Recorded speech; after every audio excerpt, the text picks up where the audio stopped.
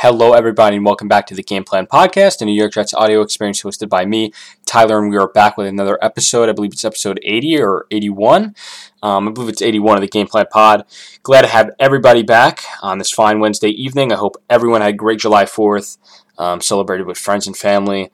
I know I did, so I really appreciate everyone, sticking around for this podcast week in and week out. Even after a holiday weekend, means a lot, so... to just jump right into a few things, there isn't much, on the Jets' horizon here. Training camp is among us, about 3 weeks away, end of July, of course, and, be on the lookout for those training camp tickets that the Jets usually give out for free.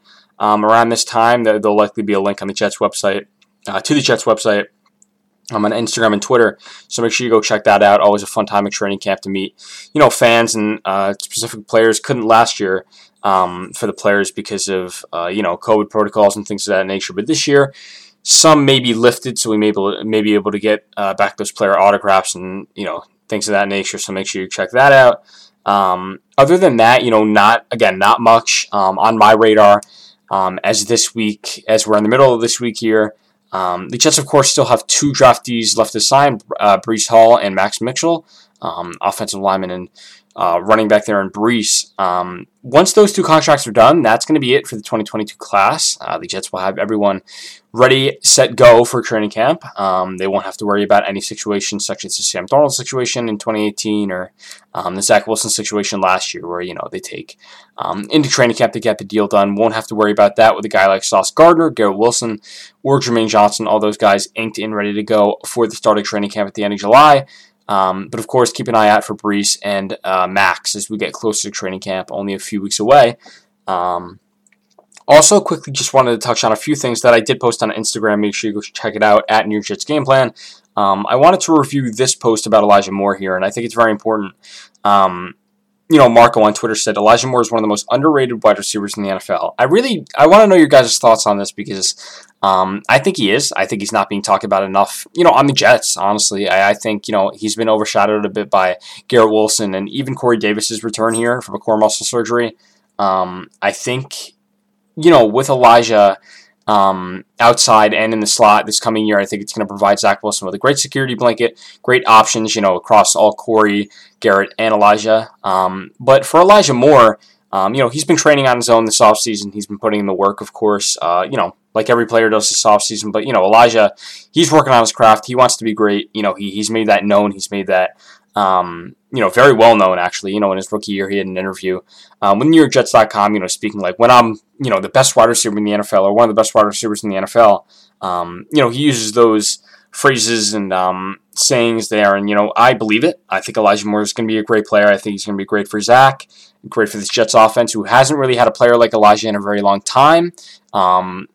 We hope to see glimpses of, that Brandon Marshall, Eric Decker receiving core in 2015 with Elijah Moore and Garrett Wilson, and of course the third option there in Corey Davis. But Elijah Moore should be able to take Zach, to the next level, along with Garrett, along with Corey.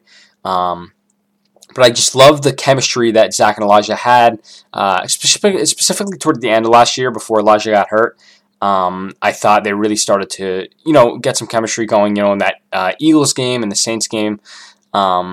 They connected quite a lot. The Texans game as well. Those medium to deep passes, I feel like they're really starting to click on. The short outs and some of the deep routes as well. I feel like will certainly be worked on as that chemistry continues to build into their second years. But I think with time and patience and a lot of work, I think those two will have very decorated careers. Garrett Wilson and Elijah Moore, that is, and Zach Wilson, hopefully, once they get on the right foot heading into, all starts in training camp, so heading into the regular season and beyond.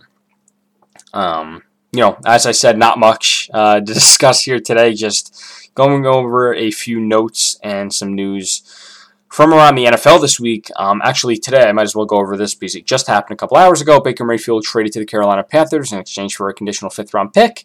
A very interesting team the Carolina Panthers are. The Jets don't have the Carolina Panthers on their radar this year. They played them last year, week 1. But the Carolina Panthers now, host both Baker Mayfield and Sam Darnold, the number 1 and number 3 overall picks, respectively, from the 2018 NFL Draft. And I saw a tweet out there: Josh Rosen's a free agent. You guys should bring him in. That would be very Panthers, I think. But that would be funny. But I don't think that's quite on their radar. But in all seriousness, I think Sam Darnold, going back to the trade in 2019 or 2020, that is.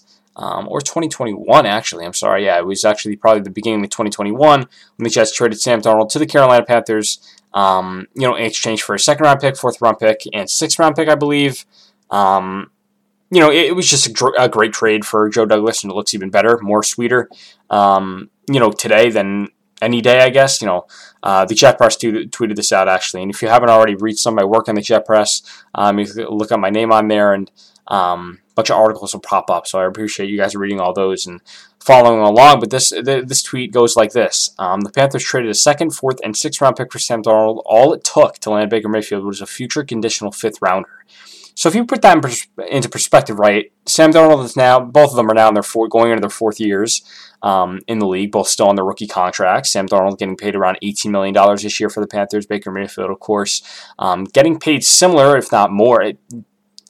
He is getting paid more, but similar in retrospect. But, 2 of those guys who, were seen by the previous franchises as, potential franchise quarterbacks and potential saviors of their franchises, because we both know, the Jets and Browns haven't had much success as of late, haven't had much, serious success. Of course, the Browns, a little mediocre last year, and then the year before, I believe, made it to the playoffs. But that's all we've got, right? Before that, they had back-to-back 0-16 seasons and were just not very good. That's when they drafted Baker Mayfield.